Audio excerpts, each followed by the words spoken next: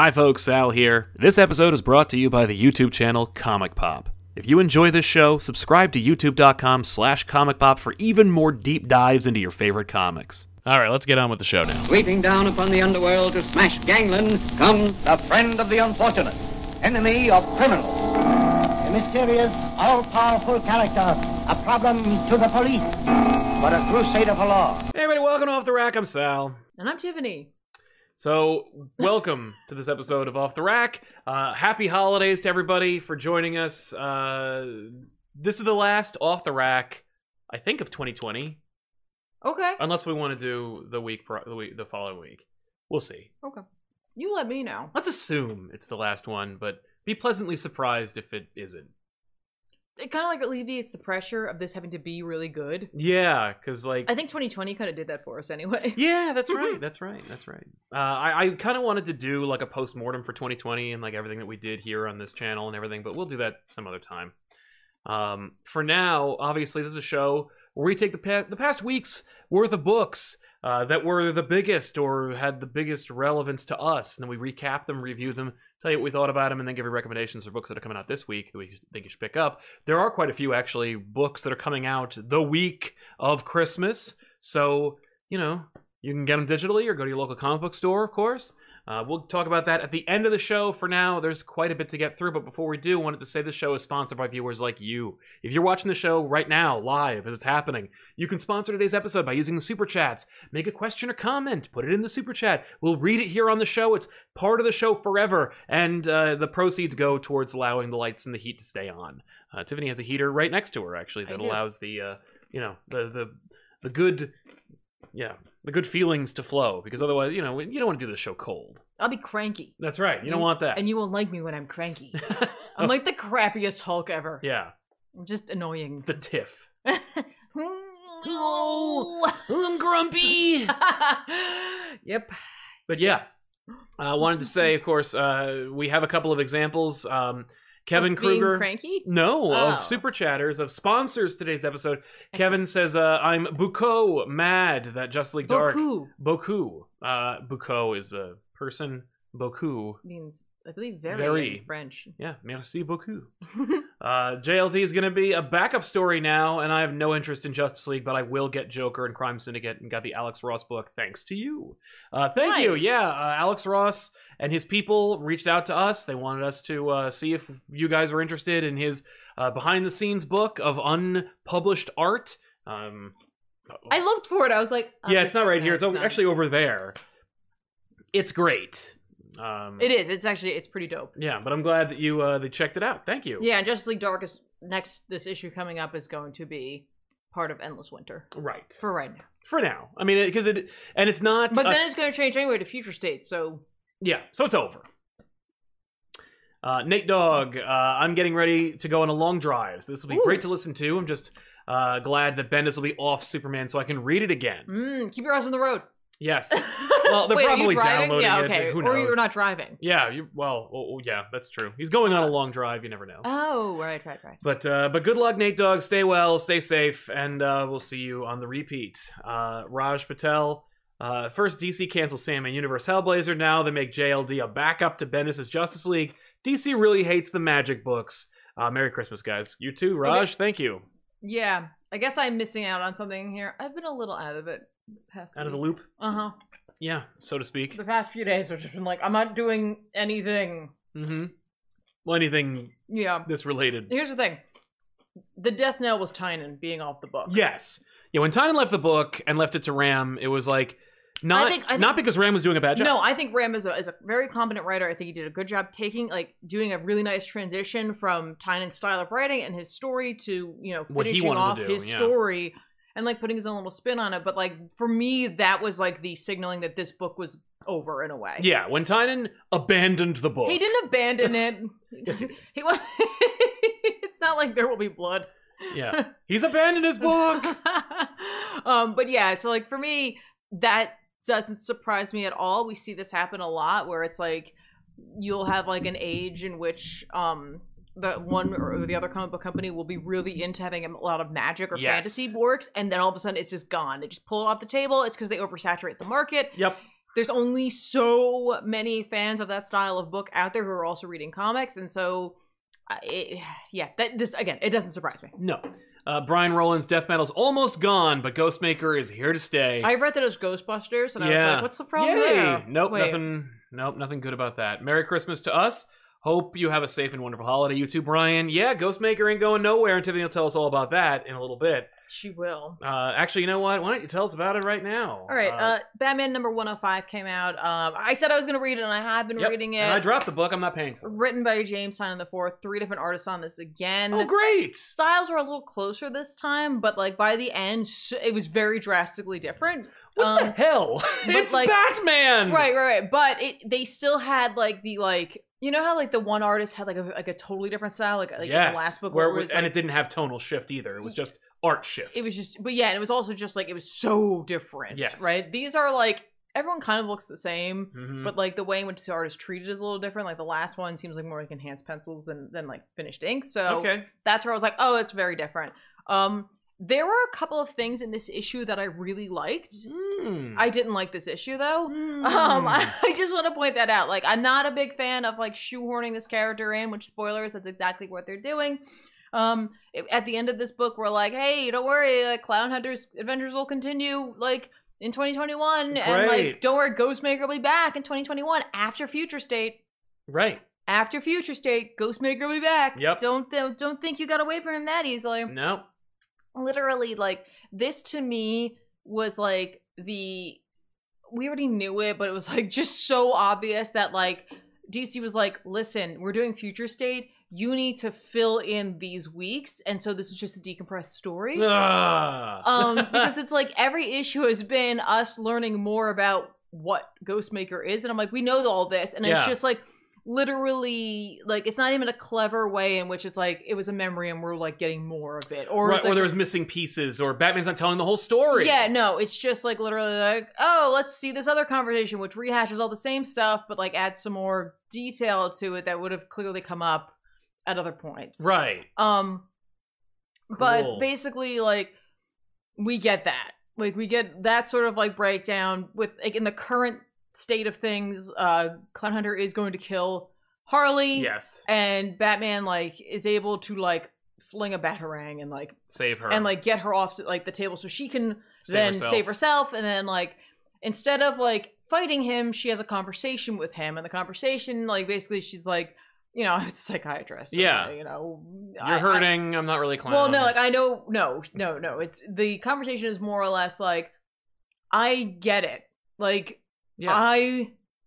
I'm really sorry. I don't remember your parents, and I don't remember that night, but like if he says I was there, and I'm really sorry that your parents died. And it's not an excuse. I just need you to know that I'm sorry for that. And like she explains like, you know, oh, the Joker, like, you know, made me like wanted me to think that he was broken the way I was, and he wasn't. Mm-hmm. And like so like I went along with him because that's all I wanted was for someone else to be broken like me. And like that's one of the things that like I don't really like. Whatever, we've delved into that like 1,000 times, but like it's meant to be like this poetic like symmetry mirroring, of like Batman and Ghostmaker, Ghost Hunter, and Ghostmaker. Because like the fact is what we learn, and this is kind of the thing that like I thought was neat, they don't beat you over the head with it. They mentioned it a bunch, but like it's not it could have been done a little better. Yeah. But like the idea that like Ghostmaker, it gets mad at Bruce when they're like growing up together, coming up, because he finds out that he's not broken the way he is. Right. Where like there's something wrong with the way Ghostmaker views the world, and yet there is like a moment that I really dug between the two of them, because like it's Bruce leaving, he's going back to Gotham, he's like, I'm ready, right? And Ghostmaker's like, you quitting? You're just leaving? Yeah. And he's like, no, I'm ready. And he's like, you're not though. He's like, because you're trying to prevent a crime you can't ever stop. Right. Like, that already happened, man. Yeah, exactly. You can't save your parents. Yeah. Mm-hmm. And, like, he's like, no, like, oh, hang on. He's like, you can't save everyone, blah, blah, blah.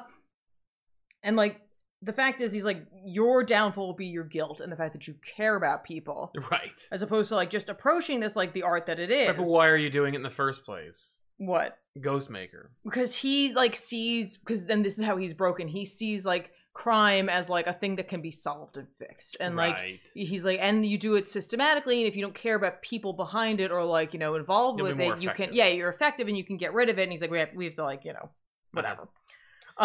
He also mentions that like he's like, you're trying to fulfill the promise of an 8-year-old boy. Yeah. And like, what if you ever did that somehow? Like, what would happen then? You're just gonna stop? Yeah. But then it all falls apart anyway, because he like offers, he's like, why don't you and I team up? We'll start small over here because that's effective. We can be effective in this city over here. Right. And maybe one day we'll go to like a place like Gotham. And like Bruce is like, screw you. And they have it out where like, it's like, I'll go to Gotham and you stay out of my city. And Ghostmaker's like, you stay out of where I am. Okay. Fine. Well, they needed to get him out of the book finally? No, that was in the past. This is the additional information that we already knew, but we get more of it. And then, essentially Harley gets through to Clown Hunter because, you know, she's like, we all like, as we grow up, there's a lot of stuff that can mess us up. And like this, obviously, like I hate the fact that I was part of that, but like I'm trying to be a better person now. And like I can't ever fix that and I can't ever take it away. And like, I'm always going to have the reputation that I'm Harley Quinn. Yeah. And I can't stop that. But what I can do is try to help people along the way. And she's like, so if you need to kill me, fine. Right. And so he doesn't. Okay. And then he runs away.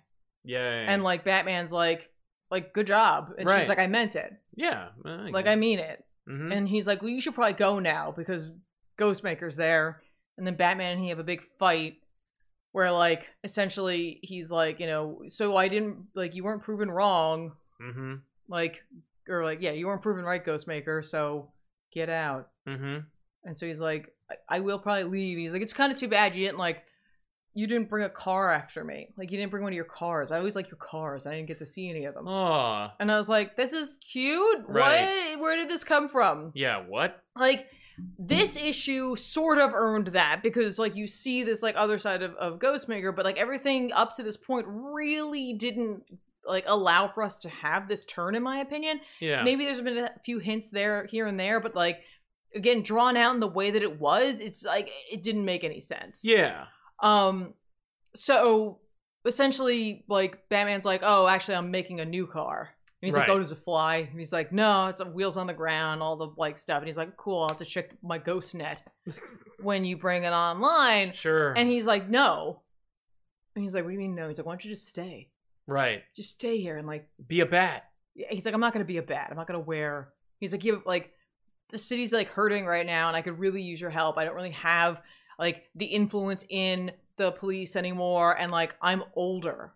And this is a young city. Yeah. I'm like, oh, we're setting up for Future State, or for what 5G was going to be. But, like, obviously this was written before that, so... yeah. Or after that, so, like, we found out that was not going to happen, so I don't know. Yeah, but he may have just written it anyway. Sure, but he's just like, yeah, like, I'm getting too old, and I need someone else to help out. And he's like, I'm not going to wear a bat. And I'm going to continue to tell you what you're doing wrong. And he's like, I could use that since Alfred's gone. Right. I was like, is that what Alfred was to you? According to Tynion? Like, this Alfredless Batman... This is interesting because it's part of why I'm done with Batman. Because the more information I get about the direction that the Bat title is going, the less interested I am in reading Batman month to month. And it's funny because, you know, like, I'm a monthly guy. I read comics. You know, I do enjoy graphic novels, but I also enjoy the ongoing sprawling epic of a character for many years or runs. But when it comes to Batman, at the end of the day, I just want it to be Batman, maybe a Robin sometimes, and Alfred, Gordon, City. And then if you break from the mold, it's like refreshing. You know, he deals with Ra's, he goes into space, he goes to Atlantis, you know, whatever, you know, mix up, but it's like it's a divergence and it's rare. I get that's my Batman. I get you, but like that doesn't really allow for any sort of like forward momentum necessarily, or like, so like I get why that doesn't work, and I understand why there should be added characters. It's just this character didn't really work, and like these like little moments that I kind of enjoyed in this issue really didn't save anything for me. So at the end of the day, like he's like, all right, yeah, I'll stay, and like, and Batman's like, there's like one rule, no killing, right? And he's like, that's like bullshit. And like Batman's like, what, are you not up to the challenge? And he's like, oh, I see what you did there, cool. And he's like, the Bat family's outside. He's like, I was trying to, like, I know that they're out there. And, like, they've been, like, watching us fight. And he's like, I thought they might learn a lesson when they saw you lose, but, like, now I don't know. And he's like, no, I told them to wait and not come in. Yeah. Because Ghostmaker's like, they clearly want to kick my ass.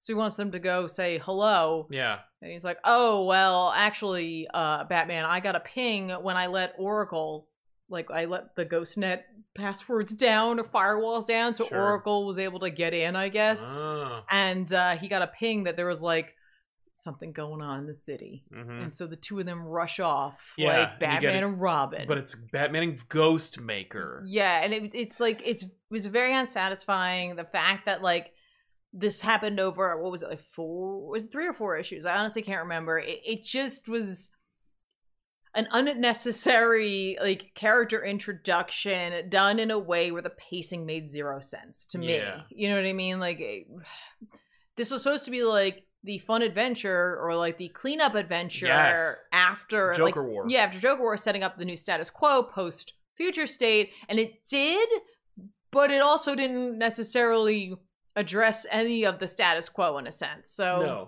No. Oh, also Ghostmaker is more rich than Batman. Right. So he's buying dinner. Yeah. Because don't forget, like, Tynion was very clear in his interviews and in the books themselves. He's like, Batman he's rich, but he's not as rich. I'm like, you know, to a person who isn't rich, They're all no rich. difference. Yeah, they're right? all rich. So that was it. I said I was going to read it, and I did. Yeah. Well, there you have it. Ghostmaker. So I kept you up to date. Thank you. You're welcome. Yep. So I'm not missing much.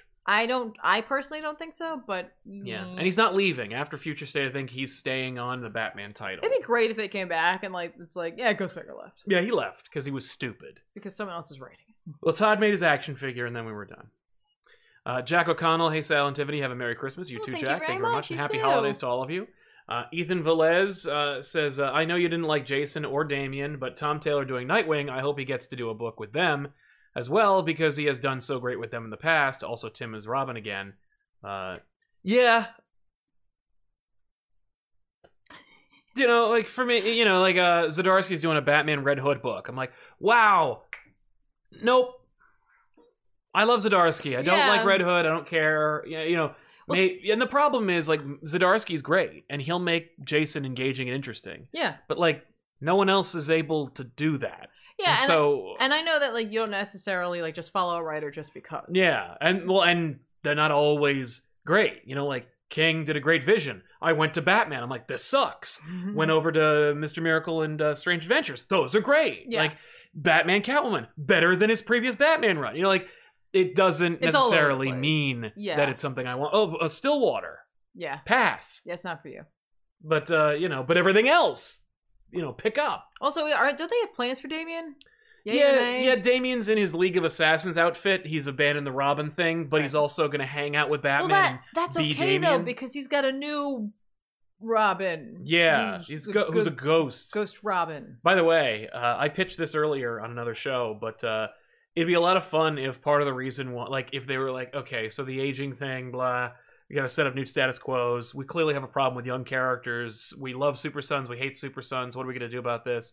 You know, Damian abandons the Robin suit. He's wearing the League of Assassins suit. Mm-hmm. You remember that Batman Beyond episode when Ra's al Ghul invades Talia's body? Yes. Ra's al Ghul takes over Damian's body and infiltrates the Bat family that way. That's fun. So, like, you know, Batman is in a scrap with the League of Assassins. He and Damian are fighting hand to hand. Mm-hmm. And then, you know, Batman's like, quick, Damian, do maneuver 14B. And then, you know, Damian goes, I don't think so, detective. That's pretty dope. Right? That's a fun surprise. I like that. Grail Dibbles says, what kind of music do you like? And I used to have those funky hip-hop outros. Yeah, I use those because they work really well with the YouTube system. And they're a lot of fun. Like, they feel good and they sound good for the format. When I'm just hanging out, I like to listen to, like, classic rock or classic metal or, classic pop, you know. I listen to an irresponsible amount of lo-fi. Yes, and chill out. Yes, you are the girl in the rainy anime picture. So basic. No, there's nothing. I mean, like, listen, they have 67 trillion views. Yeah. There's somebody's doing something right. Is that it? I was just gonna stick with that. Yeah. Okay. I mean, there's a lot, but it's just fine. It's very eclectic. It's a mess. Yeah, there's no you can't like pin me down or her down on like her musical tastes. It's not like, oh, she likes this genre, boom. Duckade, have a good stream, grabbed Life Story because of back issues, and I'm so back into Spider-Man now, so thank you. Happy holidays. Happy holidays to you too, Duckade. I'm glad to hear it. Actually, in the chat, if I can direct the conversation a little bit, I'd like to know what the best book of 2020 is, according to you guys. Yeah. And if I can get some kind of consensus towards the end, I'd love to know, because I wanted to do some kind of giveaway at the end and pick like the book that was like the best and make that kind of a giveaway, spring that on Danielle while it's happening. But we'll see. If I get a consensus, I will pick something. I mean, I have mine, but technically it started in 2019, but most of it happened in 2020. What was that? It would be Hellblazer. Cy Spurrier. Yeah. So, yeah. I mean, don't get me wrong. Once a Future is fantastic. I guess the second volume came out this year. Yeah, you have it over there. Yeah, no, I'm just saying, like, I was trying to think of, like, in terms of, like making how much of the making book. it a 2020 book, you know? Like, is it, like... That's where I struggle. Yeah. I'm like... Yeah. Anyway. Alex Cash, thank you very much for your support, man. Thank you. That's the issue with Tynan's run so far, in my opinion, pacing. He raced through the Designer and Joker War without letting it breathe. Now we're marinating in Ghostmaker. Hope it finds its stride. He's capable. He is capable. He is. That's what's so like I said, like there were these like moments of like these like interesting kind of conversations that had we gotten earlier might have lent itself to like ingratiating Ghostmaker to us. Or if we had those types of conversations in Joker War, it might have like said a little better. I get the idea of like having an action movie pace. Yeah. But even in an action film, you have those downtimes. Yeah, like, you need those. Now, a cynical person might assume that Tynan dedicated more issues to a character he created to cement that character into the zeitgeist so that there was no way you could ever ignore or dismiss Ghostmaker. No, it's true, but remember there were rumors, I don't know if they were ever like, you know, yay or nay to them, but like that, like he was only supposed to do certain amount of issues. Yes. And then maybe they were like... that was pretty much confirmed. He was only going to go up to issue 100. Yeah. And then like, they could have been like, we just need this many issues before Future State. Right. What do you got? Yeah. And it's like, that's really... I have 3. And it's like, really, we need 9. Yeah, it's really not enough to do much. No, this is 105. Yeah. So, no, I'm like, saying, like, yeah. So, like, he needed to fit something in there. Mm-hmm. It could have just been a really simple sort of adventure story, but no, he had to he wanted to create a character. Well, he had to create 4 characters. For that but for this story, it was about that. Yeah. TARDISman85, Merry Christmas. Any outside chance of Usagi Yojimbo showing up in back issues? Thanks for the good times. Thank you, TARDISman. I don't see it happening, but we do have the first volume manga, or omnibus, I guess you would call it, because I don't think Usagi is a straight up manga, but maybe I think it is. We have it, but I would call it. Yeah, I don't know. I don't think so. But I think Usagi's getting like something. You know, he's getting some kind of like thing, some kind of big push in the coming time. I don't know when. Okay. But, you know, if, like, let's say there's, like, a Usagi Yojimbo show or cartoon, much more likely than if not. You know, sooner Usagi, if he's getting a show or movie, than, like, Madman, which is a character that I'd sooner do than Usagi Yojimbo. Deanie Dude 7, how long till Ghostmaker McFarlane toy? You're reading my mind. I'm thinking, like, probably next wave, right? Because right now we got like a ton of stuff coming out in this current wave. Dude, there are so many death metal characters that are like now coming through. I'm like, yeah, no, he is like, just let's get these toys out there. Take the contract, Fallen Angel XOO. I kind of hope that they would bring back Astrid Arkham as Arkham Knight, but I'm sad she isn't. I found her interesting, especially since she's just a female clown hunter with more money. Yeah, man. Yeah, but that doesn't make Tynan money if they use him. Yeah, Tynan has no vested interest in like dusting off / rehabilitating a character that nobody knows but should like when he could make royalties. And that's the name of the game nowadays, ladies and gentlemen. Mm-hmm. You know? Well, I guess that makes sense if you feel like your like industry can't support you. Yeah. Because it's funny. You look at like some workhorses that do solid work, like Zdarsky or Jim Zub. Both of them, Zub's a professor, like a college professor. So he's paid. So he can pick and choose projects. So he never has to like compromise or argue or fight to get like the biggest book, which he's never going to get because he doesn't like have to do that. And because he doesn't have to, he doesn't do it. So he can just tell stories about characters he wants to tell stories about. Yeah. Zdarsky, same deal. Not that he's a professor, but like Zdarsky has like Bill Murray fuck you energy. And literally, like, he knows, he's like, I'm a graphic designer, I'm an artist, I'm a consummate writer, I've worked for magazines and newspaper publications, like, I can get work. I don't need to drown Daredevil in original characters to be paid for the next, like, 10 years. I'll just be a professional. Yeah. And that's the difference between some of these people. Joshua Link says Immortal Hulk, in my opinion, is the best, is book of the year every year, but Decorum is my new series for 2020. There you go. Yeah. I've heard good things about Decorum, but I don't know anything about it outside. Sure, you do. I talked about it. I know, but outside of what you told me about. But I haven't heard about it. I haven't heard the name in a long time, or at least it feels like it. So yeah, let's jump into some more books. We read the Challenge of the Super Sons #1. Yeah. It's digital exclusive. It's a DC digital first series. Yeah, so you might have missed it. So you probably missed it, but it's available digitally, and it for $1. For $1. And when it is collected, it will be in trade, and you can pick it up that way. If you love Super Sons and you want to see that series continue, drop the buck and buy the book. I will say that it is a continuation directly from the Adventures of the Super Sons. It's written by Peter J. Tomasi. Dude loves this series, loves these characters, and is very happy to continue to tell their adventures, despite the fact that John is like 10 years older than he is in these series. Max Rayner does the art for this digital series, and we both read it. It is, I think it reads longer than either the Deceased digital exclusive series and the Batman The Adventures Continue digital exclusive series.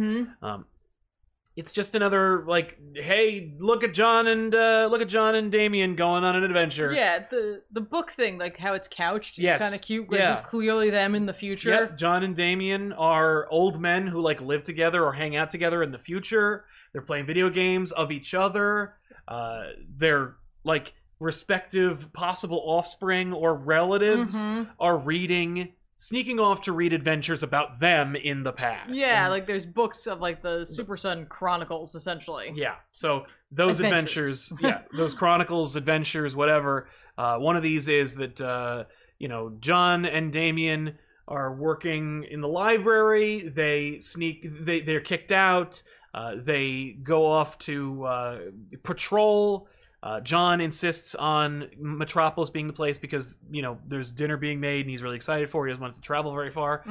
It's established that, like, John is trying to follow in his parents' footsteps. He's trying to work for the school newspaper. Yeah, he wants to get a job, and Damian's like, you don't get paid. It's not a job. Yeah, no, you just volunteer. Yeah, he was trying to like figure out like this whole cheating scandal, which Damian, of course, solved under John's nose. Yeah, John was very upset about that. Yep, John was, and he holds it against him the whole time. It's actually a really cute little interaction. The two of them. Clearly, Damian, like, Tomasi gets these kids and gets the mentality of like, do they sound like little boys? No, they sound like little adults, but like the vernacular and the way in which they banter is so addictive and fun that it's worth hearing. I think that I think they do talk like little boys, because it's like Damian was raised by the League of Assassins and Batman and Alfred, so I think he has a different vernacular. That's true. And John was raised by a Pulitzer Prize winning author. Yes. And Clark. Clark won a Pulitzer too. I know. But yes, that's But you true. know what I mean? Like, I feel like it is kind of believable, honestly. They're adorable. No, I don't say it's not believable. I love that Damian, like, there's like a teacher who doesn't like him because like. Because Damian's such a... Yeah, he proved the professor wrong. He proved that, like, he should have gotten an additional, like, thing correct on a test of his. Yep. He's like, oh, don't forget to make that change as well. Yeah. For those wondering, yes, this is when they're young. This is, like, continuing the Super Sons' young adventures. Yes. So now that we have to say that. I really loved this stupid shirt scene. It was so cute. Like, ridiculous, but like it's adorable. Like the classic, like they're ready to go on patrol. They've got their uniforms on, button down white shirts. Damian rips his open to reveal his Robin costume, and he looks over, and John is like unbuttoning his shirt carefully, though he could probably do it super speed now. Yeah, but I like the fact that like yes, Clark would be like this, where he's like, you're ripping too many shirts. You're destroying too many shirts. And like, myself or your mother have to sew on the buttons, and we're not doing that anymore. Yeah. So either you're going to sew the buttons on, or you're not going to do that anymore. Right. And I was like, that's adorable. There's no need for them to teach that to him. He's technically a superhero who's doing his thing. He's like, but you need to learn responsibility. That's like a Ma and Pa Kent like thing. I like that. Absolutely. Cute. They spring into action. They patrol Metropolis. They find themselves without supervillains to battle.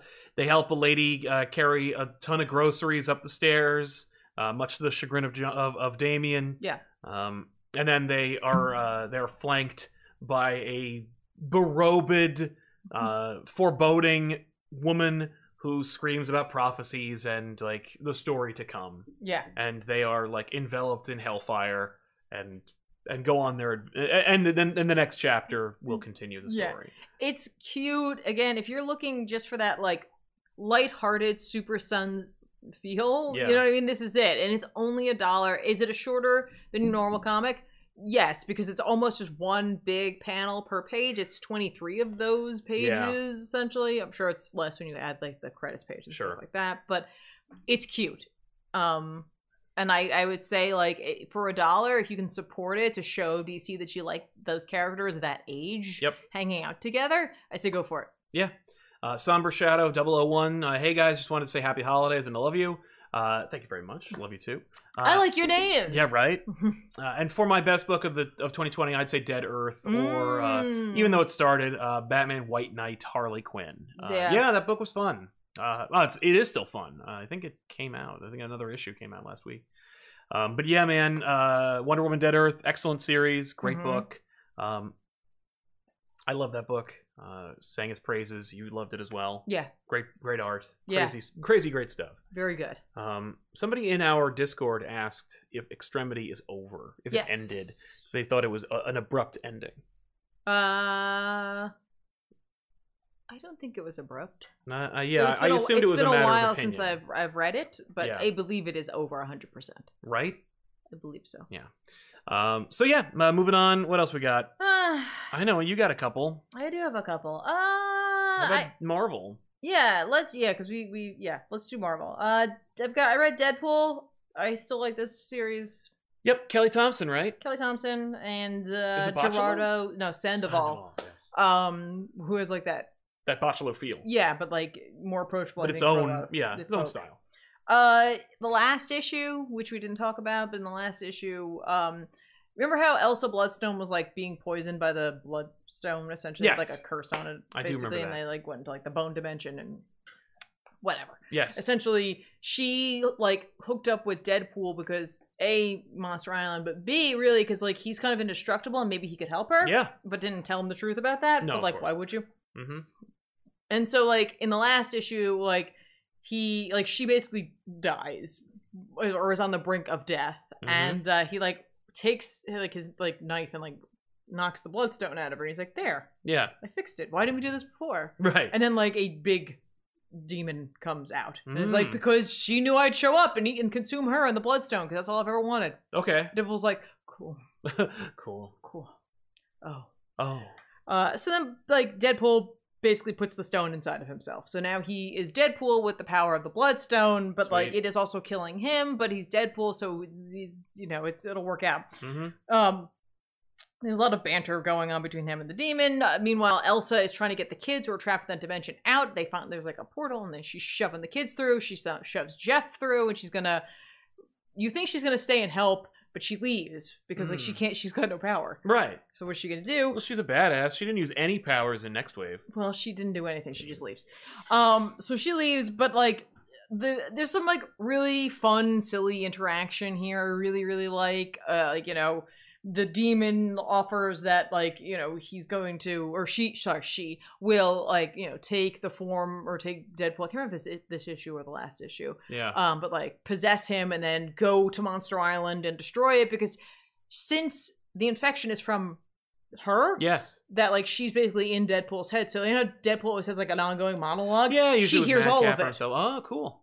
Like so, Deadpool's like, that's like my number one superhero or superpower.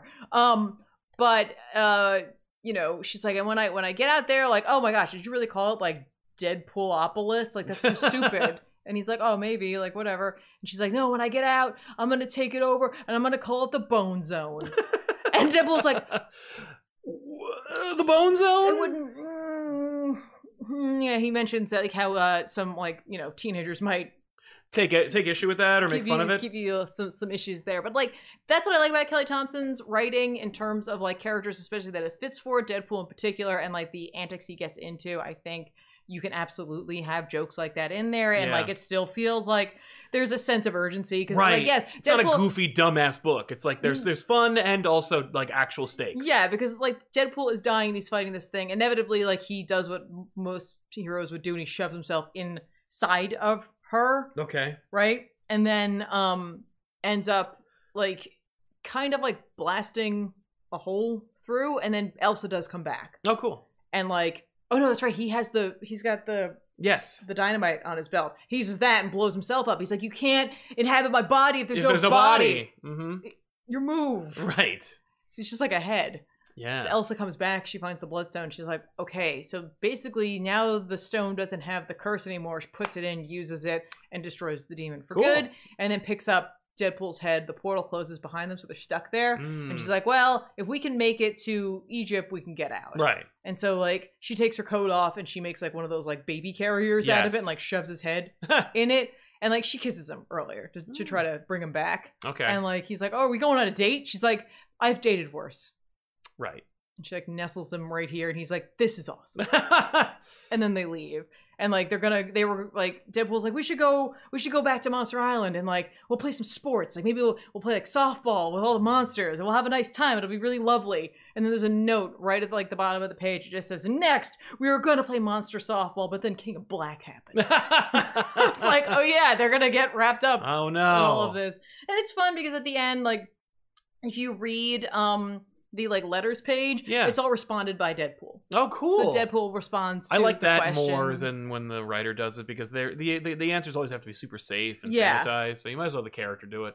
Yeah, so, like, someone asked him about, like, what Deadpool thinks about, like, or, like, what they think about, like, Venom and how awesome he is, and he's just like, ugh, Venom. Like, you know, we all know that, like, Cates is gonna, like, kill off a bunch of, like, lovable characters at the beginning, and, like, who's more lovable than Deadpool?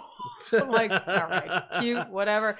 Tongue-in-cheek, just kind of fun, sarcastic. Yep. If you're looking for that, Deadpool's probably a good pick for you right now. Yeah. If you like Kelly Thompson's voice, which I do. I know. Yeah, go grab it. Yeah. You have to go back. It's true. Or unless you just want to start now. Yeah, what issue is this one? 9? That's not a big commitment. 9? Yeah, it's 9. Yeah, not bad. Just like, I dig the art. Like, there's a moment in this that, like, reminded me of the Max. Yes. Even though, like, I'm not, like, the biggest Sam Keith fan. Like, I do appreciate a lot of the, like, looseness. Well, the Sandman and stuff like that. Yeah, but I also appreciate a lot of the looseness in his art and, like, him, like, trying different things. And, like, there was just a splash page that I was like, oh, this was, like, these Keith vibes to it. Yeah. Anyway. Yeah, that's fair. Speaking of which, we got the Max calendar. Yeah, it's not here. It's at home. Yeah, I'm like, where? Okay. Yeah. Oh no, I kept that. It's at home. Okay. I'm gonna have to get the.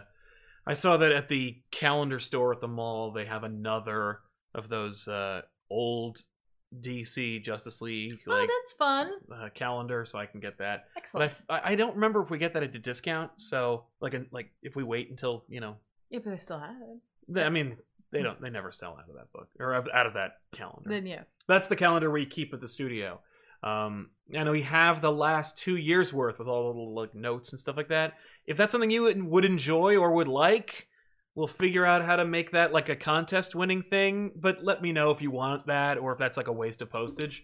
I don't know. Because we had 2019, that one's signed by the crew, and I can get 2020 to be signed by the crew as well. It's silly. Oh yeah, I think I can make that happen. I think I know at least a few members of the crew. Oh. Mr. Raygun's Happy Holidays, curious if you two are aware that Batman Beyond is ending and apparently will show up in more DC books. I did hear that it was ending. I'm not surprised he's showing up in more books. Batman Beyond is a great icon. He's a good visual. Mm-hmm. He has the audience that buys DC Comics have nostalgia for the character, so it wouldn't make much sense to not have something you can buy of his available. Mm-hmm.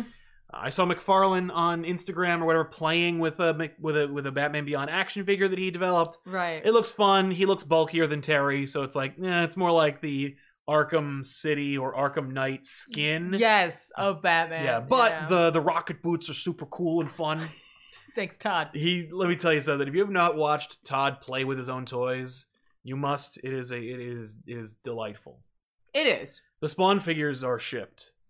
Ooh. So I might do a thing. You should do a thing. I don't know what that thing is, but the thing will be done. me opening the action figure and playing with it to my heart's content. I know. Yeah, I do want to mention, by the way, that so far it seems like the #1 book of 2020 is practically the same book that was #1 to 2019, which is Daredevil. I know. I rolled my eyes, everybody, okay? I know it's very good and everybody loves it, but the fact is...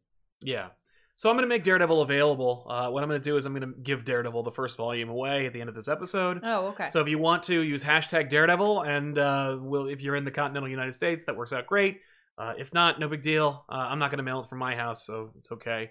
But #Daredevil, at the end of the episode, our intrepid moderator will pick a random winner selected. You have to be at the end of the episode and sound off to let us know that you are here and can collect your prize. Email me your contact information, and I'll make sure you get a copy of Daredevil Volume 1 from Chip Zdarsky and Marco Cicchetto. Nice. You only have to do it once, by the way, and then and you're entered. Yeah. So, what else we got? Any X-Men? Yeah, I am like keeping up with some X books, but we're getting to a point right now where I'm just picking up the stories that I really enjoy. Yes. So like this week I skipped X Factor, Fair. X-Force, which is the one with Beast and like the silly glasses. I think that's Force. Force, yeah. There's just something about the way that the other artist draws Beast with the those glasses and the way it's colored. It always looks like they're like... Yeah, he's like, ooh! Yeah! Like, he looks like his eyes are sticking out of his head. And it's just like, once I saw it, I couldn't unsee it, even though it's like very obviously his glasses. I'm just like, hey, okay. Yeah. Anyway, so this week I actually picked up New Mutants, number 14. Yeah. Mostly, honestly, it's like I was out on New Mutants, but like I really, really wanted to support the art for this book, drawn by Rod Reiss. Ooh. Because it's not quite a Sienkiewicz. Sienkiewicz. Yes. But like it's close, and like I love that like spiritual successor on New Mutants. You know what I mean? Like Sienkiewicz like had the opportunity to really like bring light to New Mutants back in the day, and so like I thought it's kind of cool that they like ascribed a similar an artist who had like a looser form, who was like willing to try things. That's great. Right? Like I was like, I have to get this book just to be like, hey, this is a great call. Like, this is such a good idea. Thank you for doing this. Yeah, that first volume of New Mutants that it doesn't include the Beak plot is so good, and I think Rod Reiss did the art for that one, and that was like, it was a must-buy. It was my #1 Dawn of X title. Yeah. So I'm happy to see that it's continuing. Yeah. They burned me so bad with that awful Beak bullshit. I literally was like, after the first arc, I'm like, oh, I'm done. Like, I can't. You don't deserve my money if you're going to keep tricking me into buying random bullshit. I think we'll have to see what happens in the next issue, but like, I think this might be a good time to pick it up because this is starting a new arc. Yeah. And we start out the first few pages, and I was like, this is what the preview got me. Like, the preview showed me the art. I kind of like glimpsed through like what was being said, and it was the last panel of the preview word balloon that got me, because it was like, and so it was that Amal Farouk came to know the Shadow King. I was like, I'm like, because that is the Shadow King. Yes. Like, he's like, the Shadow King's been possessing him for years, and so we get to know a little bit about his history. Yeah. As a kid, and like what a good boy he was, and like the whole thing, right? Yeah. And I'm like, whoa, okay, Shadow King, awesome, right? I heard rumors that they were going to do something about the Shadow King, right, in the near future, right? And so then we kind of check in with our like core group, you know what I mean? And this is post everything that happened, post Ten of Swords, Great, right? Good. And so like we're dealing with the fact that Karma has been having some nightmares that like revolve around the battlefield of like Otherworld, because they were all there and it was like a disaster, and like she like reached out there and like with her mind and like touched one of the Iraqi troops, and it was like cold and hard as a blade, but like in her nightmare it's different, and it feels like fire and it's hot, and then it morphs into someone and she's like, I know them but I don't know who it is. Right. And so like Danny like helps to like see it, like she visualizes it for her. And like inevitably is like, okay, I'm starting to actually feel your fear, so we need to stop this before we have like a problem. Yeah. So they stop that. Magic shows up with her whole coffee shtick, but like with her is Warlock. Oh. Wow. So Warlock's just out now? Warlock's just out and about, hanging out there. I like that he's in this book. Yes, well, it makes sense. Also, because Cypher has a wife. Yeah. And so they're like, Warlock's like, I'm giving them time. Okay. And so like, I'm like, that's cute. Yeah. So he's just hanging out. But like, I think he also like, he needs that attachment. Yeah. And so like, he like is following Magic around. And then like, he'll like shift to someone else and he'll mimic their faces. And like, the way it's depicted is really cool. It's really well done. Like, you know, it's almost like they're like, one day, Rod, you're going to draw Warlock. And that's what we have you on this book. Yes. Like, trust me. Because you can't have someone not... You if you're going to draw Warlock, you need someone who already can draw balls to the wall. Like, you can't just, like, have... Like, I love R.B. Silva and Pepe Larraz. Yep. I think their art is phenomenal and excellent on X-Men. Yep. But I don't know if they'd be a good fit for drawing Warlock. Yeah. So what's the story here? What are we going to talk about? What are we talking about? What is the new arc? So it's like we lead with like the Shadow King, and then we just go to Krakoa, right? Like, what's going on? Well, Magic and like her crew, the New Mutants, notice that some of the younger mutants on the island didn't have anything to do. Okay. And so that seems to be leading to like things that happen when like people have nothing to do, like depression. Yes. And like fights and like whatever. And like they just like, you know, we think that like someone needs to take charge of that, blah, blah, blah. And they send a note to Professor X. Okay. And the Quiet Council. Professor X sends a note back that says like, don't bother me anymore. No, like, really appreciate you bringing this to my attention. You know, that's the kind of thing that I'm concerned about. Thanks so much for volunteering. Yep. I'm like, yeah, thanks. That's what you get, everybody. Yeah. That's what you get when you bring problems to authority. They make them your problems. Yeah, so basically they have like a summer camp for these X-Men, or for these mutants, right? These younger mutants. These new mutants. These other new mutants. These newer mutants. It's really funny because it's like they convince who do they convince? They convince I don't remember who it was, Warpath, that there's a uniform. And so he's got like shorts and like a t-shirt on and the whistle. And he's like, the fact is, this is way more comfortable than my regular uniform. That's fair. And he's like, so I'm in this. Yeah, so I'm wearing this. So they split the newbies into teams and they let them like fight one another. And we see clearly what looks like Gabby on one of the teams. Oh. You remember the little green mutant that showed up to Flora? It's not Merryweather. That's one of the it's one of the fairies. They're there too. But so they have these teams essentially, right? And they're battling one another. Yeah. Right? And then they call it off, right? Okay. Like it's like, you know, it was just a trial. It's like, cool, well done, everybody, neat. Now we're gonna show you something else, because like there's a part of mutants like called mutant technology, right? Okay. Which I saw a lot when we were talking about Sword, which we will talk about Sword this week because I would like to chat about that. Yes. I think it's called mutant technology. Anyway, but the idea is it's like, you know, like the fastball special? Of course. Yeah, it's like this idea of like working together. Right. Right? And like learning to coexist with one another and learning how you can like amplify one another's abilities. Okay. Right? And so like combos. Yeah, like Colossus and Wolverine were like the first version of that. Okay. And like, you know, it's the most basic version, but it's the one everybody knows, right? Yeah. The 5 are the like next version, or like the like most current. There's like another version that we meet in Sword, right? But here they're kind of talking about like, you know, like how Magic and Moonstar can work together to create like holograms in other places, right? Or how like Magic and Wolfsbane can like, you know, she goes through a portal and like 5 wolves come out instead of just 1. And how like Warpath and Warlock can work together because Warlock will become armor for him. So they're like, so they demonstrate their own battle, and like all the kids are like uproarious with their like clapping. They're like, this is awesome. They're like, here's what we're gonna do. We're gonna break it down into totally new teams, and you guys are gonna get to know each other, and you're gonna experiment. You're gonna try different combinations of their powers, and like they're all kind of like, but like, what if? Well, Gabby's like, what if it hurts someone? Like, what if I hurt somebody? Yeah. And they're like, it's cool. Yeah, well, don't worry about it. Yeah. It's not a big deal. And she's like, but will they bring me back? Because I'm a clone. Right. And I heard that they won't bring back Madeline Pryor. Yeah. Or Evan. Oh. I was like, hey, we got Kid Apocalypse. Good reference. Right? And like, she's like, I don't understand why they won't. They said it's because she's a clone. Right. So what about me? Yeah.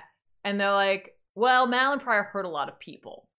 Yeah. And like, she goes, yeah, me too. But like, so did like a lot of mutants. I mean, you have, you know, Apocalypse and Mr. Sinister on the Quiet Council. Right. Fair point, Gabby. This little kid. That's all you need sometimes is a little kid to like... Yeah, and their fear and anxiety. Well, or else like they're like not knowing social norms to not ask questions like that. Yeah. But that's a fair point to make because like maybe they won't bring you back. Yeah, maybe they're like too many Wolverines. Magic goes... The problem with Madeline Pryor was that she killed mutant and humankind and she already broke all of our laws. And so they're not going to bring her back. She's like, and Evan might be on the list. I don't know. Yeah, I don't anyway, know. Off you go. Pet, pet. Right. Breaks them up. There's a whole group that's headed off into like the woods, and it's a bunch of like mutants that were created in this series. Yeah. One of which has like nightmare powers as well, which I thought was interesting. Okay. But like, named Cosmar. Okay. Like I think the internet's like it's like a Freddy Krueger on your team, whatever, right? All right.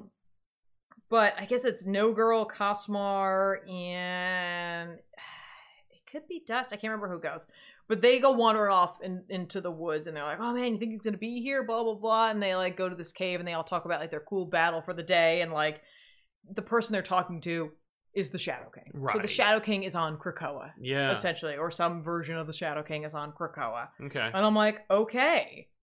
That's bad. Yeah. Oh, it's Rainmaker or whatever. So okay. That's what they're going to be dealing with. We've like, you know, we have all these like big players that we've like talked about in terms of like Apocalypse and Mr. Sinister and, you know, M-Plate. No, and Sentinels, you know what I Yeah. mean? Like we've really touched on a lot of the heavy hitters in terms of like the X-Men's like past, and like there have definitely been a list of folk that's like, what's up with this? How come they're not being mentioned? Namely like the Phoenix, for sure, hasn't really been brought up. And I haven't been reading New Mutants, but like the Shadow King, while had been on my mind, wasn't really part of what they had been talking about. So the fact that he's here, I'm like, that's kind of cool. Yeah. That's kind of cool. I agree. So yay! I'm glad to hear that New Mutants is good again. I dig it. I'm you know, I'm excited to check it out, see where it goes. But again, for me, really the big seller is the art. Yes. Because it like I like them experimenting with art and trying different artists who have like a less conventional feel, especially for books that can take it like a New Mutants. Yeah. So. Yeah, New Mutants can support that kind of thing. Deanie Dude, can we get Todd on Elseworlds Exchange? We already did, man. He has been on Elseworlds. Yeah. But I understand that the Spawn remaster figure Kickstarter was so successful, I'm sure he'll want to do a press tour again. And if he does, I have his information and I will ask him. Yeah. I don't want to waste his time, especially if he's neck deep in something. But I would like to have him on the show again. So we'll have to do that. Leon Duaney says, will the weekly pull ever return? Please review Onslaught. Number one, no. That show is dead and will never come back. It's over forever. And we did do Onslaught. Check out back issues on Onslaught.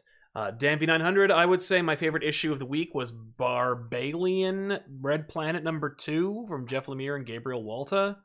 Walta's one of my favorite artists, and the Black Hammer universe is great. Nice. Yeah. I got nothing to say about Black Hammer. Alex Cash, Tiff, have you read Scarenhood? Scarenhood? It's an IDW book set in Ireland about a group of parents who discover some creepy, spooky things about their kids' preschool.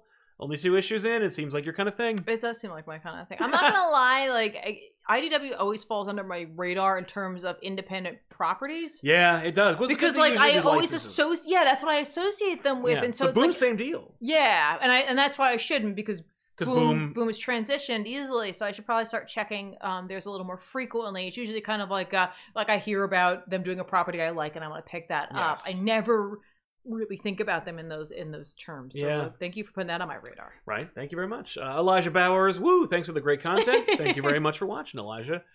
Dan V, I was surprised Mark Waid didn't end up on Superman right away, with Philip Kennedy Johnson taking over a longer story. least Tom Taylor's on Nightwing, but Bendis on Justice League. I am excited for Bendis on Justice League only because I like Bendis on team books more than I like him on solo books. I agree with that too, and I think that this. Okay, so for some folk, there might be issues with the way he writes, but when he has more people to write for, he can kind of spread it around. Yes. So hopefully, as long as they don't all sound the same, right? And depending on your interpretation of Bendis, like that may happen, right? And you know, as long as he doesn't feel the need to have their first big bad be Robles-Are. You know, I mean, if they kill him at the end, that'd be fine with me. But yeah, I'm surprised they got Mark Waid back after forever. They shoved him in a death metal tie-in, and then didn't give him Superman. That's outrageous. But don't worry, Philip Kennedy Johnson is a weird pick for Superman. He's also doing the Alien book, which is like a better fit and makes a lot more sense. But we'll see. Kevbot1995, wish to express my sincere gratitude for providing our escapism throughout the year. Aww. Dead Earth takes the category of best story, and Three Jokers takes best art, in my opinion, of the year. Yeah, Three Jokers has some of the best art I've seen in a comic in a long time. Okay. Can we just like, not even a hot take, but just a like truth here? Yeah. I completely forgot about that. Yeah. No, I have completely forgot about Three Jokers. That is so sad. Yeah. Yeah. No, that's what happens when it takes 2-3 years for your but it's so sad because, like you said, the art is so triumphant. Yes. And it's so sad that that's a book that I never think about any longer. Yeah. Same deal with Doomsday Clock. Ooh. Having gone over it again. Yeah. The art is so good. Yeah. And it's outrageous that like nobody's talking about it anymore. Austin F, happy holidays. I usually never catch these live, but work is over. Shout out to you guys for all your recs because Die and Rye have ended up two of my favorites this year. I love that. I love that they rhyme. Yes. But like, that's so great. And I like your taste. It's like it's very eclectic. I dig that because that's like us. Yeah. I saw that Die was up for best cover from the r/Comic Books Award. Oh, that's good. They've had some stunning covers. Yes. The cover for like the most recent volume is so good. Yay. It's really just, it's like, I think it's all black and it's just a hand reaching up and like one of the dice. Oh, it looks great. And Carl Maxey, do you think the MCU will use 90s X-Men or the current Krakoa X-Men? I think it's going to be some sort of blend. I think there's things that they might want to take from Krakoa, honestly. But there's part of me that thinks they'd be smart to go 90s X-Men because they have such broad appeal. Yep. It's the one everybody knows. But they'd also have to update it to make it work in the MCU. Like, there's nothing there for me. There's no hero they've taken and like just carbon copied them from their source material. Like, there's always something they change about them. So I think they're going to take their spin on it. But if they were wise, I'd say to take a page out of the 90s just to get that nostalgia vibe. It's if I were to try and rebrand the X-Men or bring the X-Men back, the first thing I would do is hit the cartoon. So yeah, what else we got? No, Sword. Yeah. So Sword came out a couple weeks ago. Yeah, and like we didn't get a chance to chat about it, and so great.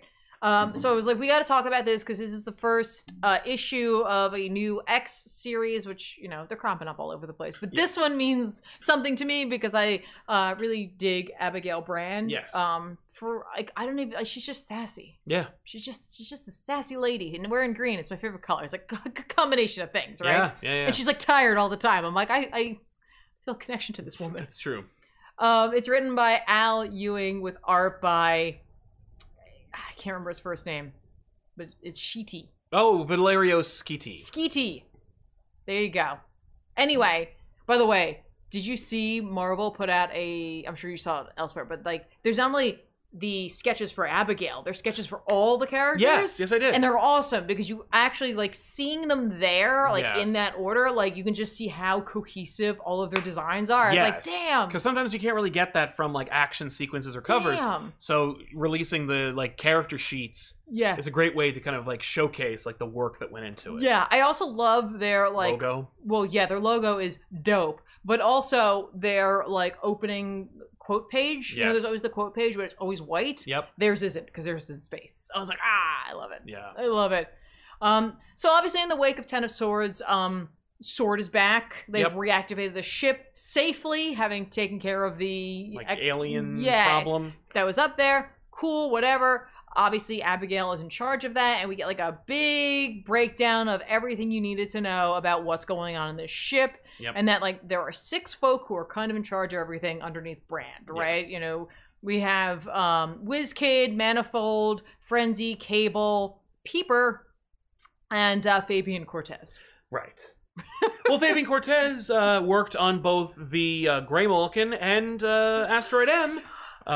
Of course, the Grey-Mulligan was not known as the Grey-Mulligan at that point. I think it was known as Avalon. So right. it was Avalon. He's had experience with space stations. Sure. And working directly with Magneto, who, of course, is Abigail's liaison. He's the council representative, right? And the idea here, and we learn about this, is that, like, there are 6 people here for a very specific reason, right? And they all actually have backups just in case something doesn't work here. But they all have jobs, like, you know, technology, and actually, like, Fabian Cortez is in charge of medical and energy resources. That sounds like they just wanted him on the ship. Yeah, we just give him a title. That's all that matters. He just needs a title and a cape. Yeah. You know, diplomacy, security, all that stuff, right? Yep. And then we have a whole team of teleporters that include people like Lila Cheney and Blink. And I was like, oh, well, they're just going to become the Exiles. Yeah. Oops. They got teleported someplace they shouldn't have. They fell into an alternate dimension. We got 5 teleporters. They can't get back. That's, Oh. Anyway, so you've all these, like, multiple characters on here that all have a reason for being there. But right now, the important thing is that Magneto has come. Yep. And he didn't come through a gateway. No. He, like, flew himself up there. Yeah. And, like, honestly, when he gets there, Cable's like, hey, what's up, Why man? did you take the long way? Actually, Abigail asks him that. Right. And he's like, why are you taking the long way? And he's like, why does a man climb a mountain? And she's like, when there's a ski lift. Okay, got it. Like, he just wanted to flex. Yeah. It's like, oh, I'm still the master of magnetism. Yep, still a baller. Don't forget it. Well, and I'm used to boarding spaceships via this way anyway. Sure. So. Yeah, I just like being in a sphere. Yeah. Cable's got a new look post. Yeah, post Ten of Swords. Yep. But you know, he's looking like, more like a Summers every day. Yeah, he's like, hey, I'm in charge of security now, so like, don't die. I'm a ship. That'd be bad. Don't do it. But they'll bring you back like within 15 seconds. You're like an old man though. It's gonna look bad for me. That's true. Don't die. Yeah. Meanwhile, Magneto is having a conversation with Cable and also moving the ship. Yes. Like, he's just rotating the ship where he wants it to be. And, like, Cable's like, are you seriously just talking to me and also moving this, like, gigantic ship? Yep. This 1,000-ton ship? Right. And he's like, yeah, I might also, you know, walk and chew gum. At the same time. Who knows what I'll do next? I'm Magneto. I am Magneto. So, we are introduced to WizKid, who is in, like, a red version, almost, of Xavier's hover chair. Yay! Good! Without, like, the front, like, yeah, cover, well, which I kind of like better. Yeah. You know, it's like, he doesn't have, like, a metal blanket over his legs. WizKid has, like... Abigail doesn't like him calling himself WizKid. She doesn't like the name. She thinks it's stupid. So she tries to refer him as Takashi, and he's like, it's WizKid. Yeah. She's like, okay. Okay, this is worse than Alpha Flight. Magneto is like, oh, you're one of the 6. Cool, that's awesome. I'm glad to know you. And like, well, like he like really like ingratiates himself. Yeah, why? To him. And like Abigail's like, okay. All right.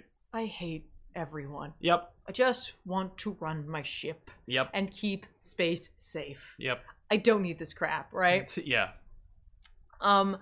He calls WizKid part of the future of Krakoa, right? And this ties into what I was talking about earlier about this whole mutant technology thing, because WizKid is a individual who can understand all technology. It doesn't matter, it could be any kind of technology, including Krakoa. Yeah. Because Krakoa is kind of a technology, right? So he can interface with that. He can interface with, you know, human technology or like alien technology or mutant technology, which is that pairing that they mentioned. Yes. And so like the 5 is like the epitome of that, but the 6 is like the next step in what they're going to do with them. Right. Right? It's like while the 5 are definitely more important in terms of keeping mutantdom going, yes, they're trying to make it out that like the 6 have something to do with like the future and what their plans are for it. And you're like, oh, okay, cool. Yeah. Sounds neat.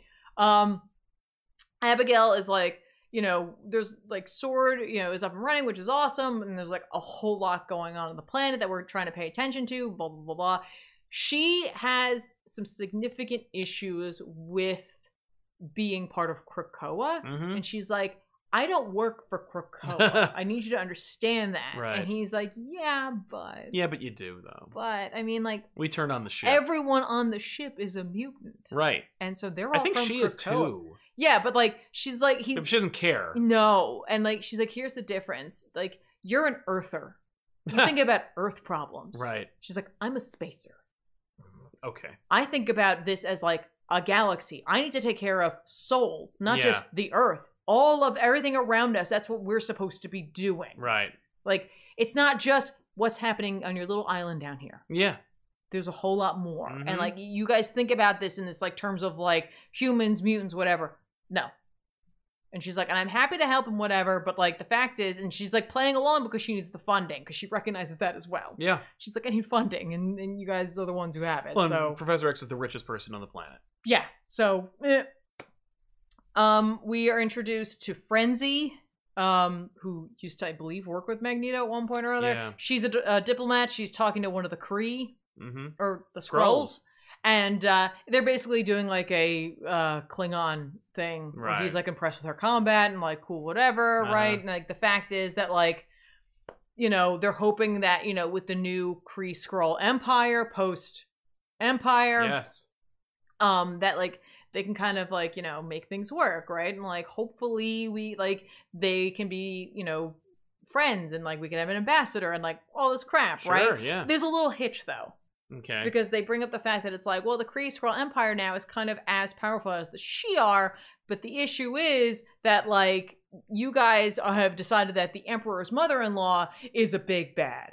Right. In terms of Wanda. Yeah. And so, like, that's a problem. Right. And I was like, oh, okay. That's I don't know if we're actually going to deal with that here, but that, like, that creates a non-ideal situation. Yeah, I like that. I was like... It's like they may have to be forced to figure out the Wanda problem. Yeah, and, like, Magneto calls her the Pretender. Oh. I'm like, okay. So he came up with the name, probably. Yeah, right? And he doesn't mean pretending to be a mutant. No. But, like, I'm like, okay. All right. Well, that's going to come back to bite somebody in the butt. Yep. They're wandering like around the ship, and all of a sudden, Fabian Cortez shows up. What a douche! And he's just genuflex. He's like, oh, Lord Magneto. Oh God. Yeah, and that is everyone's reaction. He's like, I just wanted to apologize, and I think you're awesome, and you're like the greatest guy ever, and blah blah blah. Magneto's great. He's like, I recognize the ponytail. Who are you? Oh no, he doesn't remember. He's like, I'm Fabian Cortez. Yeah, Magneto was like in a coma for most of the time when Fabian was in charge. Yeah, and he's like, that's okay, you're great. And he's like, okay, anyway, I gotta go. And he just walks away. And like, Magneto's like, why him? She's like, we were kind of short-staffed. We didn't have enough time to find someone else who could fill this role that we need filled. Right. He's one of the 6. Right. And so they're working on getting someone else.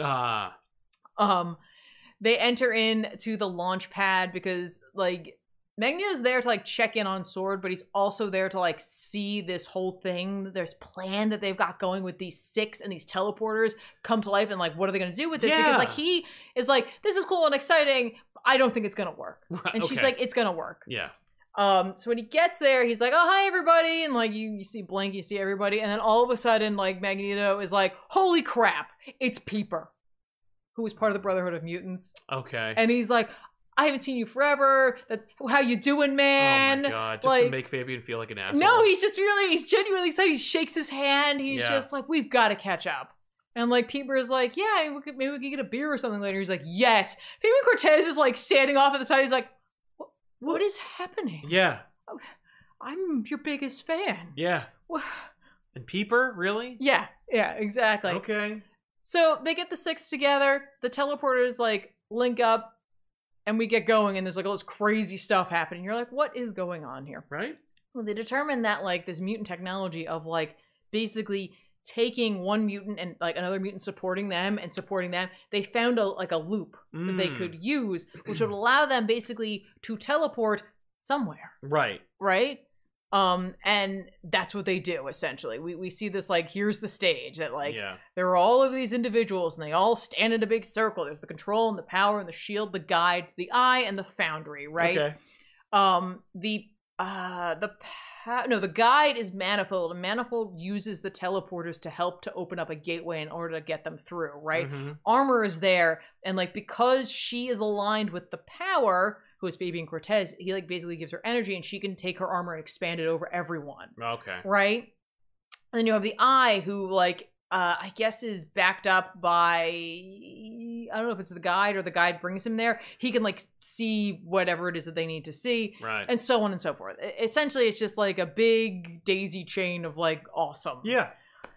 And so they do it. They open up this like very colorful looking like rainbow gateway thing, and they go through, and like they have a purpose and they're trying to seek it out. And we as the reader are like, what are they getting? Yeah.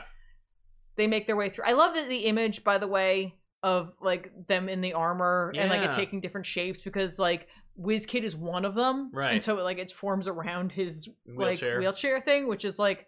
It's just a funny shape. Yeah. Because of the shape, because of the nature of the hover chair. I'm like, as opposed to having like an actual wheelchair. Right. Anyway, they get there and like there's something about it, like it's almost kind of terrifying. Like we see at one point, like almost like, to me, this looks like an Eldritch kind of thing at the bottom. I don't think that's what they're hinting at necessarily, but like just kind of cool. Kind of dope looking, right?